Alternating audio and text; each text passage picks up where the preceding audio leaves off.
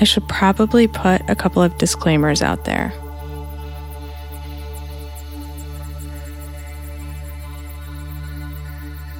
One is, I never let the truth get in the way of a good story, and I'm certainly not going to allow anyone else to do so. Probably not a Miss Fix-It, but I do play one on TV. I only want to hear the good stuff, right? Yeah, for sure. I only want to hear the good stuff.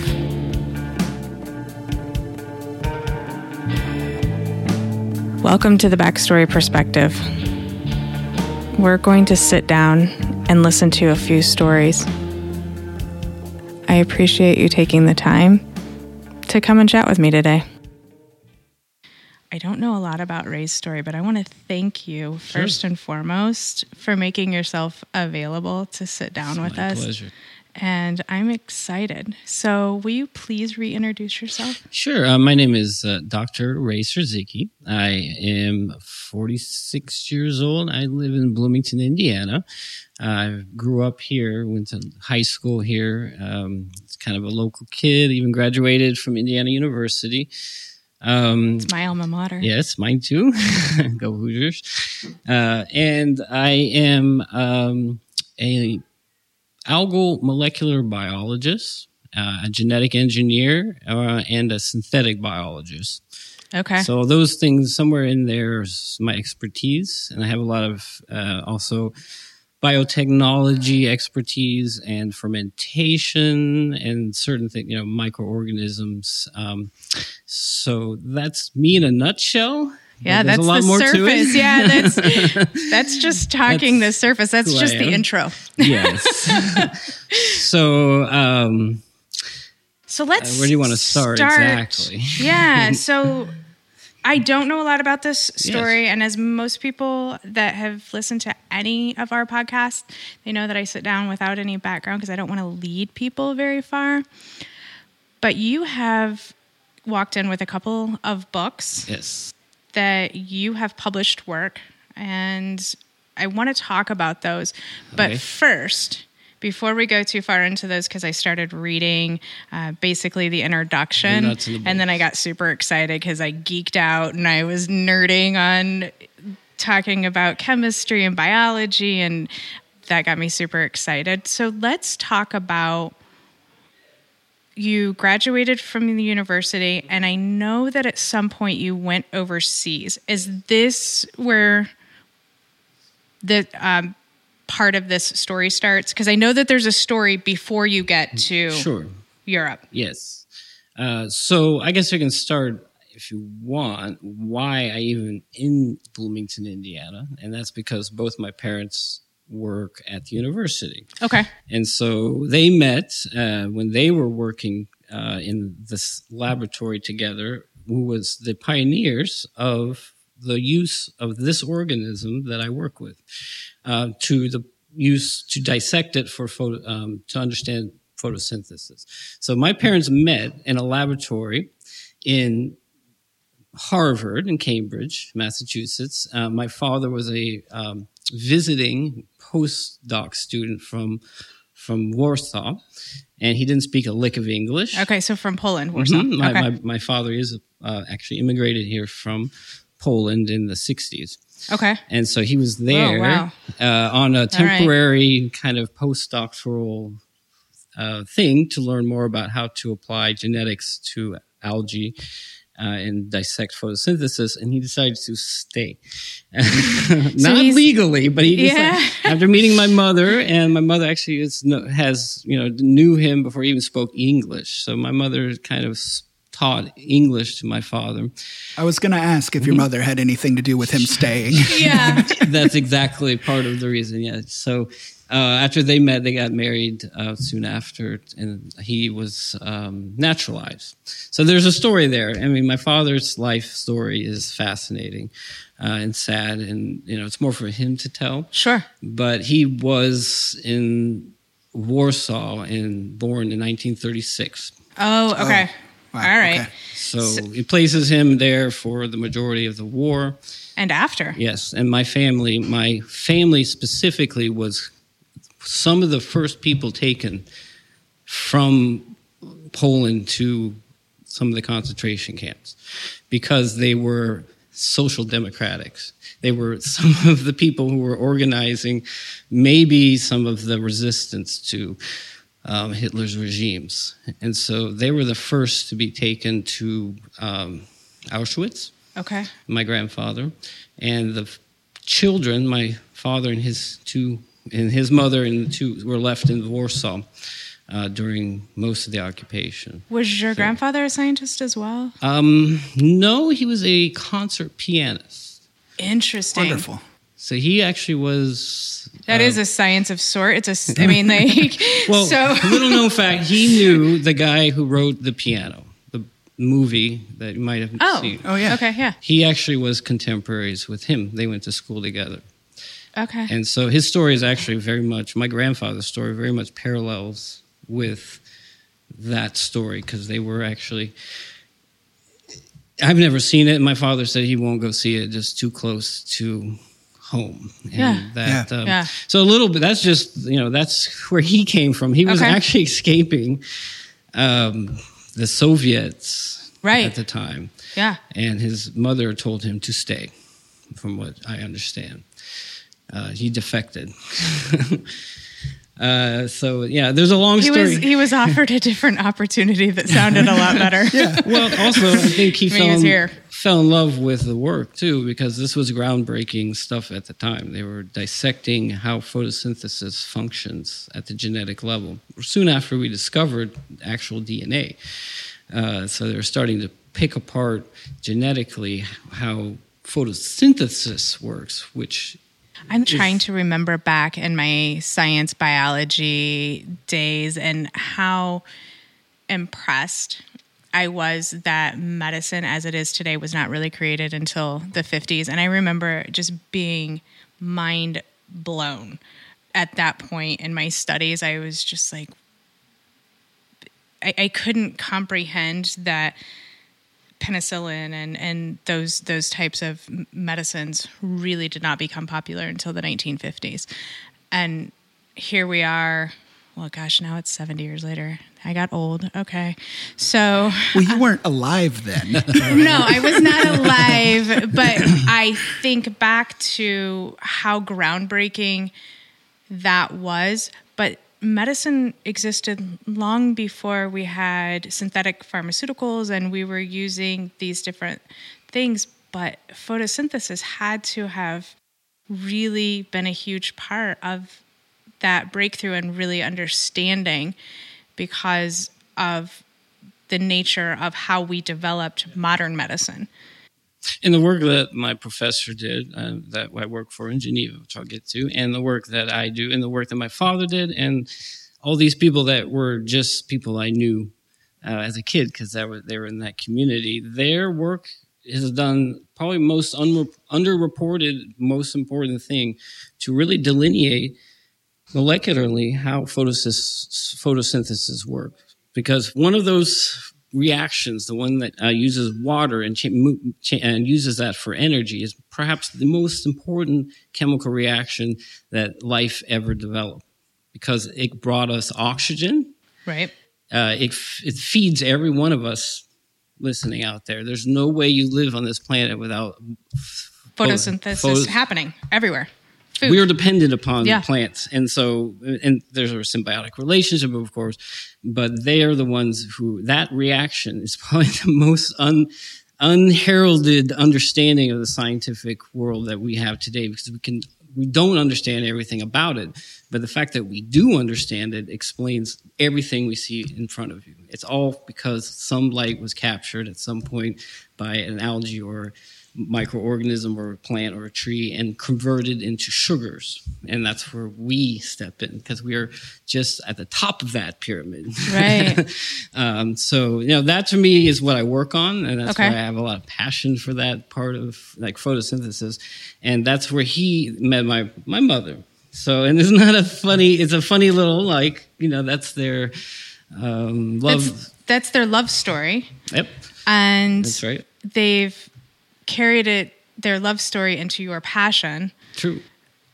And now here we are sitting down many years later after after a lot of studying and a lot of learning. And now I want to hear about some of your patents and inventions. Sure, of course. And then I think we'll go into Geneva. Okay. So the first thing, it was when I was working in Geneva, I was handed a project. And how'd you end up in Geneva? Hold on. So let's take a step back. Hold on. So I graduated from Indiana University and I moved out to San Francisco.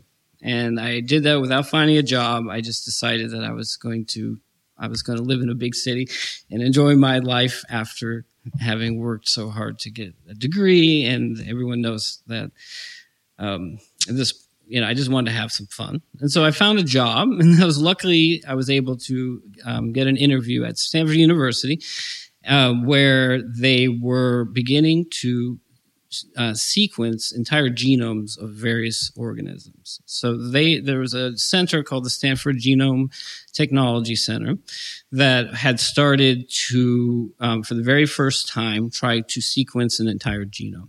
And so they had done that with yeast initially. Just for context, around what time? This was 1997. Okay. So before this was considered to be, like nowadays, it's quite simple to sequence an entire genome. It costs a couple $1,000s. I might be wrong still, but you might be able, each and every one of us could get that done if we wanted.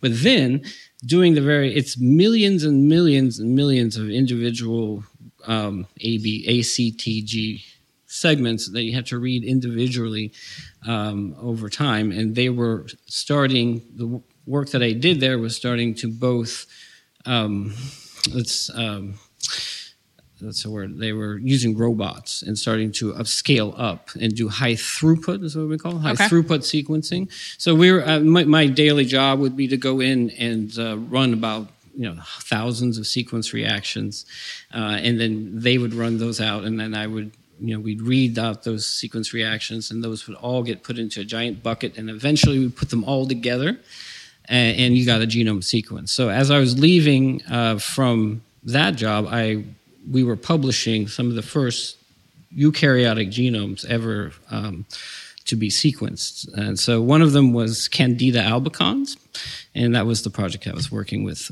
there. And so Candida is a important pathogen for humans because it causes yeast infections and it causes I think it's called candidiosis. It's basically if you have a weakened immune system, Candida can be a real killer. And so they were interested in sequencing. So maybe I should look into these candidas. I don't know if anybody out there knows, right. But no, that's very common. I think most of the tools we have to combat them are just fungicides. So it's a fungus that can grow in our body, anybody's body, if we don't stop it. So that was the project that I worked on. And going back to Harvard, my father had met a young scientist who was in the lab in Harvard to study photosynthesis, and his name was Jean de Villerocher. And he showed Jean how to do some stuff, and they became friends, and he helped him on his thesis project. And Jean graduated and went back to Geneva, where he was from, and cut to me sitting at Stanford. Okay. How many other years later? I think I inquired, and he said, well, we have a thesis program here at the University of Geneva. If you want to apply, we'll see where it goes. And so I basically applied. So, for my father to have sort of maybe helped Jean back then. Yep. And then I arrive in Geneva after many, many years, and you can see how small of a community it is. So he wanted me to study photosynthesis, and I was doing really high-end work in California at the time, and so they grabbed me up, and I was more than happy to leave because I grew up with graduate students here in the stateside, and I knew what kind of life that was. And I was under no impression that I wouldn't be treated the same way. And so I actually left in 2000 and arrived in October 2000 in Geneva with a couple suitcases and not really knowing how to speak the language quite yet, and started doing my thesis work there. So that was the shorter version of that story. So I came from this genome center, right, where we were sequencing genomes for like what we later on did with the human genome. We sequenced. That center was actually involved in the human genome as I was leaving the center as well. So the Stanford Center, whatever its fancy name is. His name, it was run by a guy named Dr. Ron Davis. Okay. Those of you who might be geeks will know Ron Davis's work. And thank you for including people, because sometimes, especially when you do get community members, they are interested. Yes. And you were studying this type of yeast and then this type of fungus. Correct. Initially. Yeah, I was doing a lot of the just grunt work of doing the thousands of individual sequence reactions every day. And by the time you're leaving, yes, they're now sequencing human genomes. Yes. Which had not been done to that extent previously. Well, what happened was Craig Venter happened. It's a guy who came in and said in the early 2000s, I'm going to sequence the entire genome of humans, and then they were worried he was going to patent every piece of sequence that he just kind of did. And he was going to do the same kind of sequencing that we were doing at Stanford, which is called shotgun sequencing. It's basically when you throw it all into a giant pool and you just mix it all up, and you take individual reads of 500 bases or so and try to put all that together. So he was going to do that, and that was an exception to what the Human Genome Project was doing, which was meticulously going region by region by region by region, and putting together an exact picture of what that region looked like sequentially. Okay. And he was going to turn over he was going to upend all of that, because he was just going to come in and do it fast and cheap, and sort of like the idea was they were going to kind of get the scoop on the government project, which was a global project. Okay. And so they kicked into gear, and I watched it. They put a lot of money into just just putting it into overdrive for the Human Genome Project, because I was there on the ground when those decisions, the announcements were being made about. So yes, that was not happening there when I was initially there. When you arrived, this was not happening. No. By the time you left, we have changed the course of science for humans. I would say, yeah. 100%. There's not... Sure, medical science. Yeah. The work we did, if you want to go and dig into the genome sequence, because Stanford did the work, we published the paper, you have to cite the work that we did, because we're the ones who generated the data.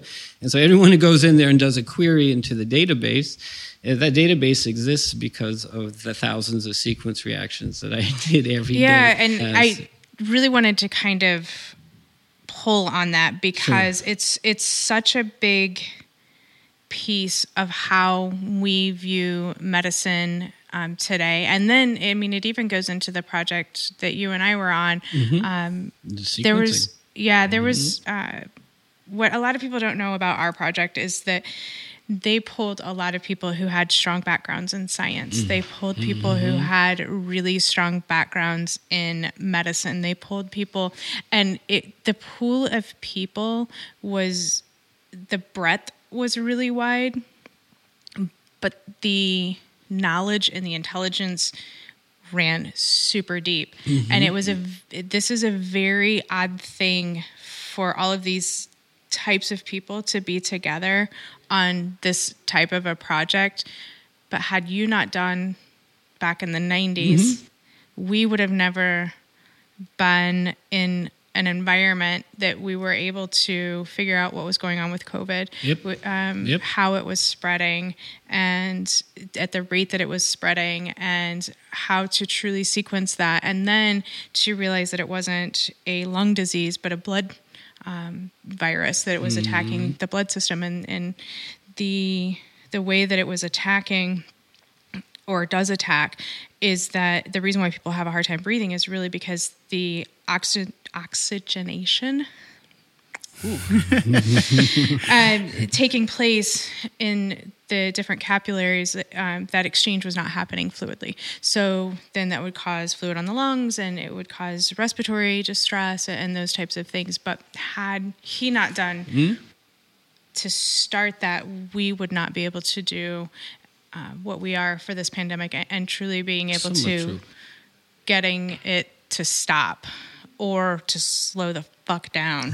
Like I can take it a step further than that. I'm sure you can. And bring it back to my father. Okay, so sometime in the 90s, he's flying out to a conference in San Diego, and he goes. He used to work on old Volkswagens when he lived in Europe, apparently. So he was a mechanic. He's for working on old Volkswagens, and he was thinking about turbos. Okay, and turbos are a certain way to improve, everyone knows turbos. I won't geek out about that. But he understood how they worked. They do a nebulization of the gas so that it has a higher rate of more energy. So anyway, higher burn rate. He thought about that, and then he thought about how we shear DNA. Okay. So if I were to just take DNA out of a cell of your body, I need to figure out a way, if I'm going to sequence it, that I make every part of that the same size molecule. They have to have no ends that are sort of favored.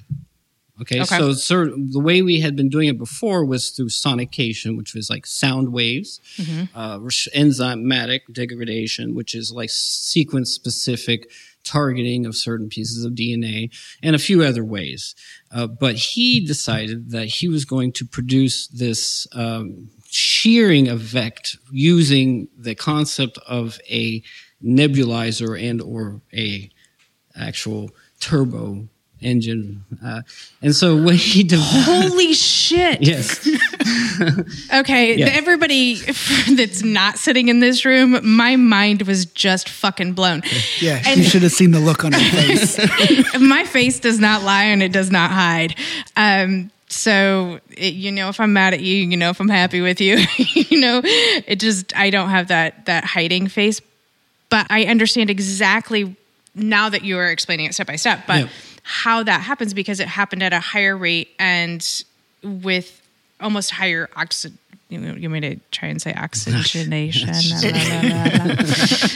it was a way to make sure every end of that DNA was identical. And so if you're going to sequence a genome, you don't want parts that are favored because you won't get information from that part. Because we need ends. We need little ends to do the sequencing. And so that little device was used by Craig Ventnor to try to do his shotgun sequencing of the human genome. Okay. And because of it, a lot of people have picked it up, and it was actually owned by Indiana University, patented, and And so they forced Ventnor to acknowledge that he was using my father's technology to prepare the DNA ends so he could shotgun sequence his project.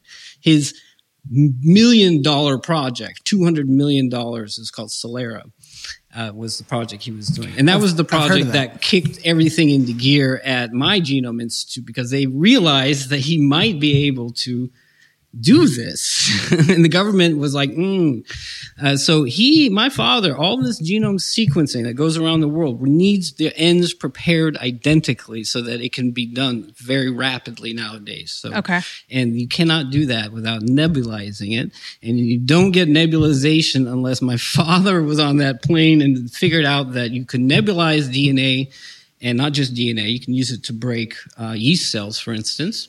So if you wanted to, you could speed up beer and wine production by nebulizing the matter that comes from the I'm not sure I know much about fermentation, but it was thought of you could use it for other purposes as well. But it worked very well for DNA because there was no other tool in our toolkit to do this. I have goosebumps. This is such my jam, you guys.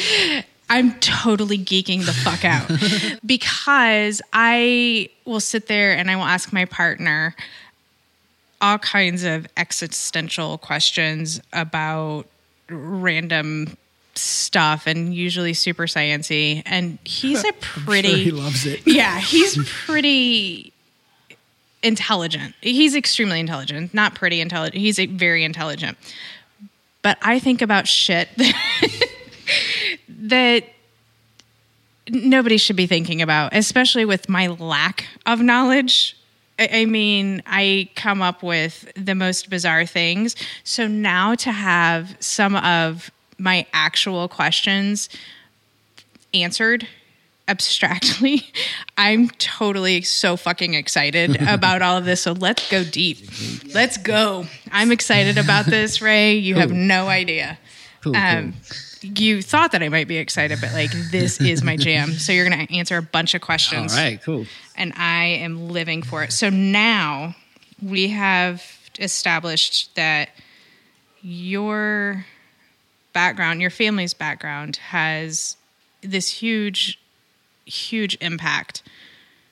Does your father have a patent on this particular type, or as the inventor? Yeah, or? He invented it. So the university owns rights. Okay, Right. That's so it was same as me when So he was working for the university when he. Okay. Yep. Yeah.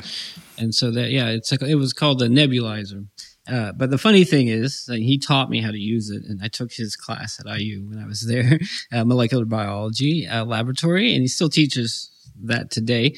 And he'll teach you how to use one, but he won't go get the one that his company or that he started. He'll tell you to go to the drugstore and get the pre-sterilized $1 nebulizers that people use to breathe better. And so he taught all his students this. And so instead of making a lot of money off of it, because instead you would have to buy a $3,000 device that gave you a lot of control over every aspect of anything you wanted to do with it, you use this little one that was sufficient. So he spent years teaching people how to use his technology, and they started ending up in kits. So like these scientific kits, prepare the DNA ends with the nebulizer, and they give you the nebulizer. Well, the nebulizer was owned by a university for that purpose.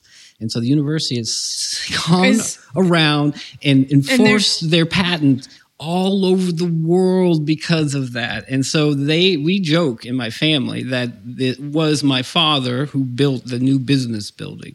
The only tech transfer that ever came out of that was they're suing people for infringing on their patent that he actually was the one who created. And so I think I'm going to put a petition out there and say you should probably name it after that building. At least a little plaque there, because from what I understand, he never really made any money from the invention. And this leads to something that you mentioned prior to us recording, that scientists just want people to read their stuff. Yeah. You want to spread the knowledge. You want people to know how these things work. That's right.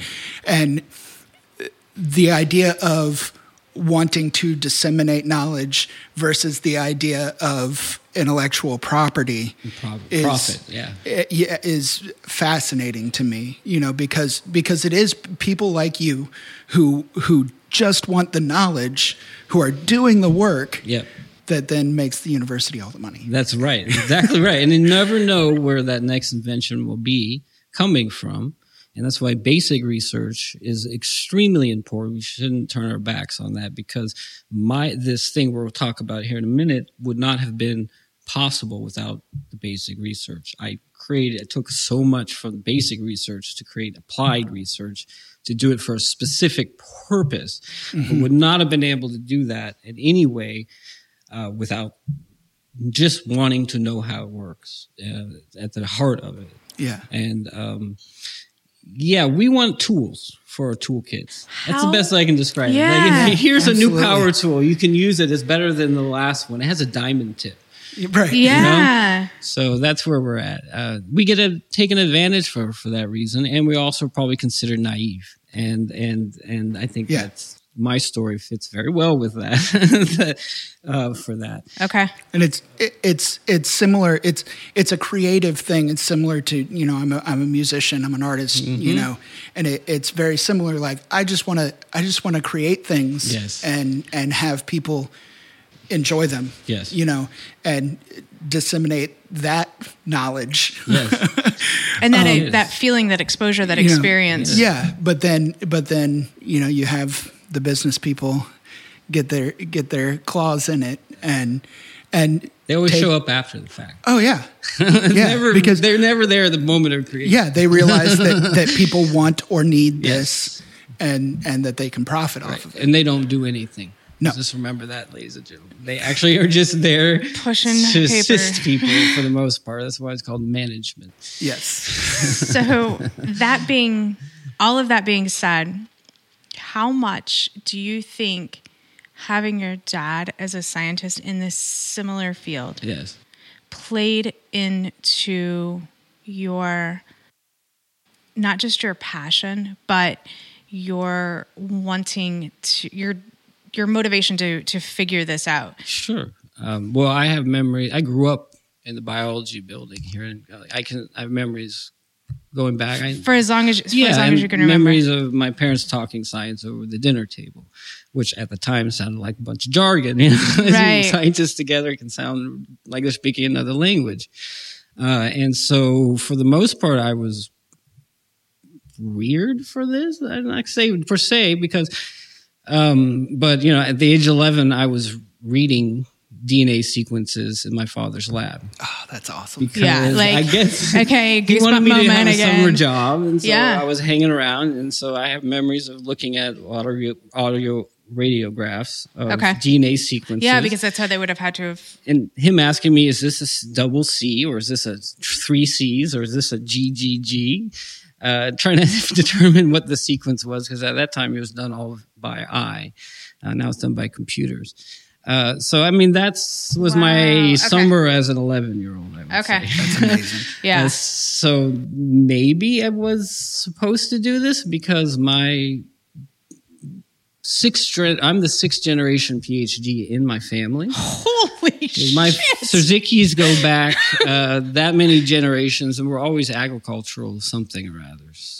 So this is in your DNA. I would say, yeah. The joke was I had, who's the next PhD in the family? Mine's the last one, and no one really expected me to do it.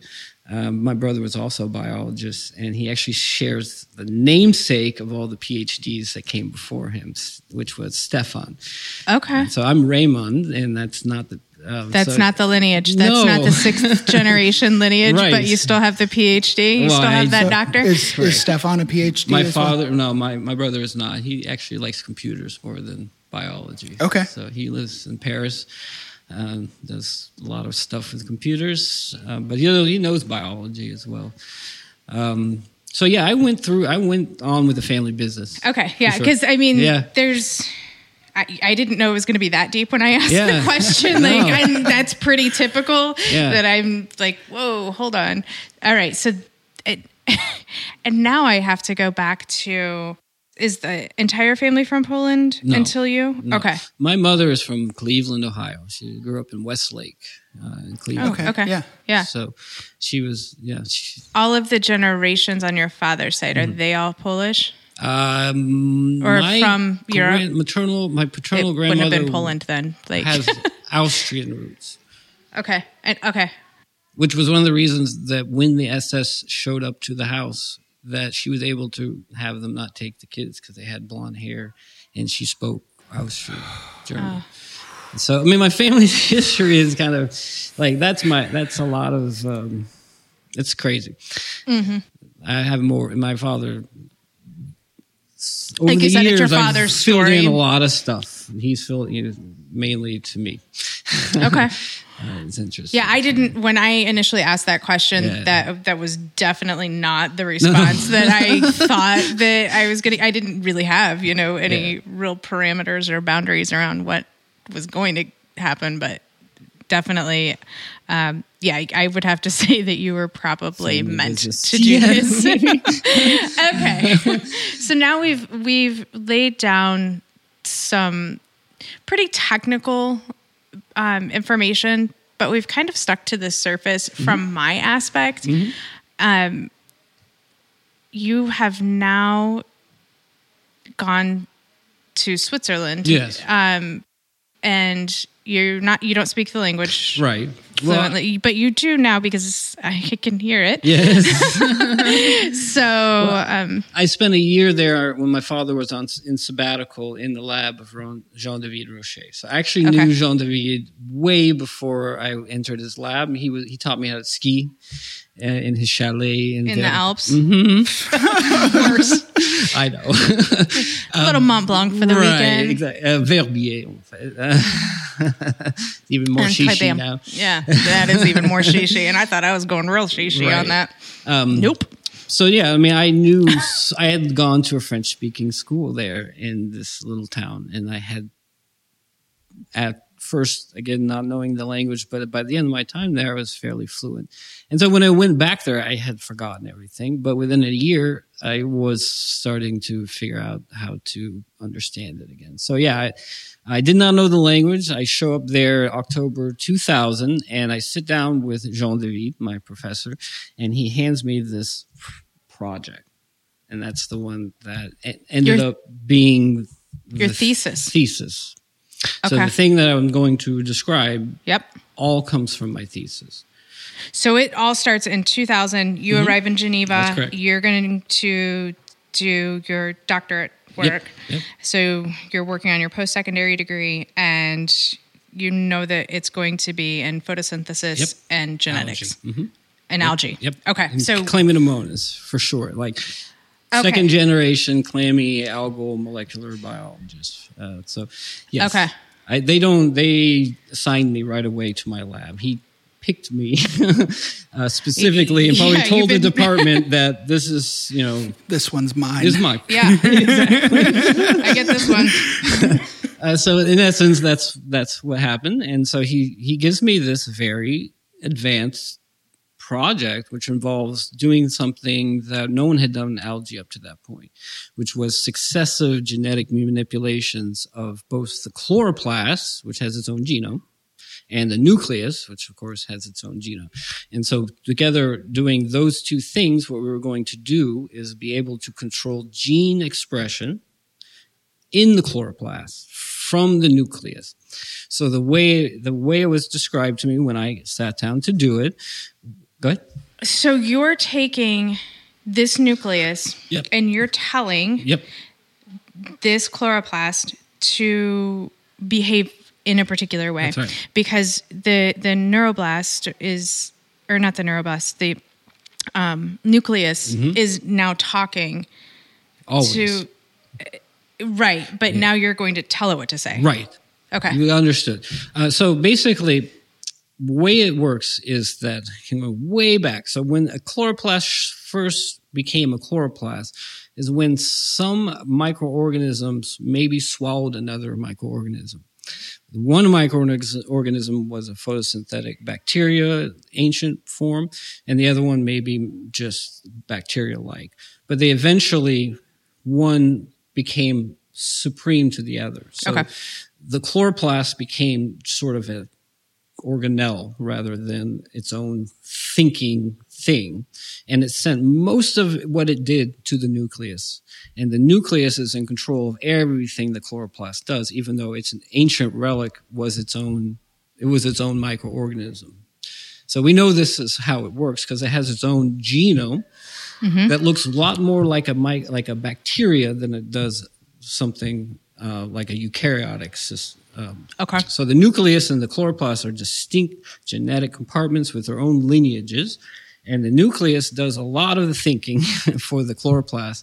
And the chloroplast does all the making for the cell. And so there was my original professor was studying the relationship between how that was occurring. And there's something like 3,000 genes involved in the chloroplast, regulating the chloroplast from the nuclear compartment.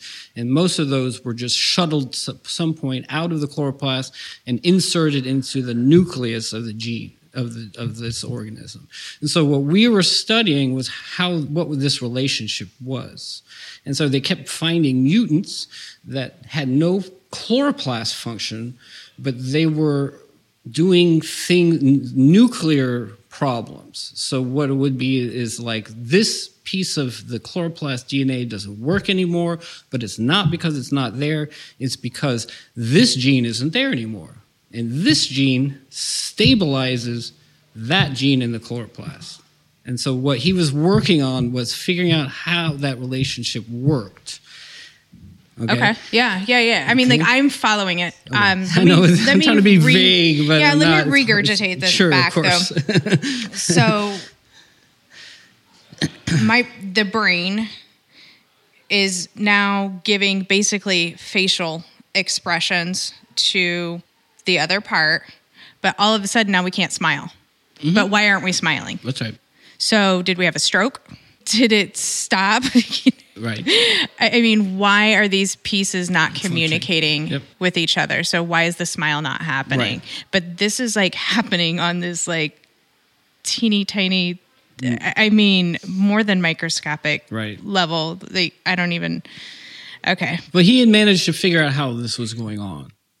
Okay, so he understood that he was one of the leading laboratories in finding out how these things were working. And so he synthesized that understanding and handed me this project. Okay, and this project was simply to make sure that if I wanted to switch a gene on in the chloroplast, on or off, we could do it. There was no other way to do it up to this point. And so we couldn't turn off certain genes that we wanted to study. And we couldn't turn them off, and so we therefore needed a new way to dissect them. And that was what he was trying to do with the project. And so the whole thing about what we do to understand photosynthesis, and from the beginning back in Harvard, they were just making mutations and then finding out what that gene that was mutated looked like. Okay. How did it work? And so we reached the end of that story, and this was where I start picking up. We reached the point in time which we couldn't dissect it any further, and we needed a new tool in our toolkit, and that's what he handed me. Like a new way to dissect genes that was impervious to our former way of doing it. And so he tasked me with that. And it had nothing to do with anything else. It had only thing to do with more research, more like understanding. Like there's a few things we don't understand about the genome of this chloroplast, and we want to know what those things are doing, and there's no way we can actually dissect them. And so he came up with this new way based on what we had already learned about the relationship between the nucleus and the chloroplast in this organism. So he had done 20 years of different work on figuring out like how it worked. And then he gave me this project, and it was actually broken down into 3 different projects, 3 different ways to try to do the same thing. And that's where I started my thesis project. And it was the guy who was helping me out in the laboratory, his name was Carl, who was upset because he didn't think it was a project that I, as a graduate student, probably should have been tasked with because it's risky. But I did it anyway. And risk taker, I guess. And obviously, and I'm not even going to try and pronounce his name, but the head of this project. Mm-hmm. Dr. Roche. Mm-hmm. Dr. Roche knew you. Yes, from way back. And obviously knew you were capable of it. Yes.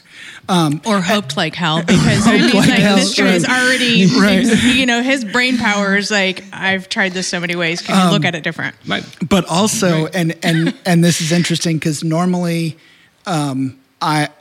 when we're doing these things, I'm the more practical, analytical person, and Coco is the more touchy-feely. Mm-hmm. But I'm also fascinated about how this is yours and your parents' life work. That's it.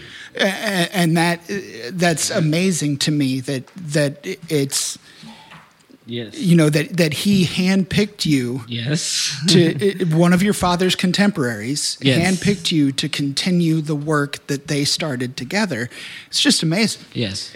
I mean, again, I geek. I told you this was my total geek out moment. And I don't know that you really knew that I was going to geek out. And I was like, oh, sure. I think it's kind of sometimes maybe a cliche to say I stand on the shoulders of giants, but I do believe that in many cases that, that's the case. I can see where that would totally be applicable in this particular conversation and this life work. These pieces, you've spent your entire life from the time you were an egg. Yeah, literally, truly. It's actually true. Whether it's osmosis or, what is it, nature versus nurture? I think there's a strong proponent for both. Yeah. You had mentioned earlier about your grandfather being a concert pianist, and you said he wasn't a scientist, and I immediately go to music as a form of science because it's sound waves and it evokes emotion and those types of things. So you have already hit a roadblock when you have arrived because you're too young to do this. You don't have enough experience, but at this point you really have 20 plus years of experience because you've been hearing it. Yes. And you've heard other people continuously throughout all of this time looking at these from this perspective and then from that perspective. And now we have this information. So this perspective changes. And I think approaching it first and foremost when you were a child, learning about genomes and things like that, you have a unique and different perspective. True. It wouldn't have been the same as the other students. Is I think that's what I really want to drive home here, is that your experience was no others. So you have this breadth and depth of knowledge that other people don't have the time to learn because you've spent 20 years learning this and listening to it, and you have official training, but you also have unofficial training, and that's where this really kind of crosses or takes a turn. And I wonder if that didn't help with the applied knowledge as well, because it was just, it's almost second nature to you, right? Well, what's interesting is I never intended on being an applied scientist, but my work is exclusively applied. And in fact, if you ask me today, I'm way more interested in applied science than doing basic research. And so, the people that raised me, and also my uncle Jean, it's what I used to call him. He was applied. He wasn't applied. It was absolute basic research. But for me, I'm more comfortable with trying to take that basic research and apply it to problems that we have today. And that, I think I've done a little bit of that already with some of the work that I've done. So we'll get into that. When they present to you what they want you to do, are you excited? Sure. Because I didn't know anything about it. I was green at that point. So, I was basically naive to any of this, like you today would be hearing it for the first time. So it was all very exciting to know how that they had dissected these way and understanding of photosynthesis, and that they wanted me to just take that next step forward and just complete the dissection. Okay. Because we had there's something like 80 different genes in the chloroplast of the organism that I work in, and we knew what 76 of them did.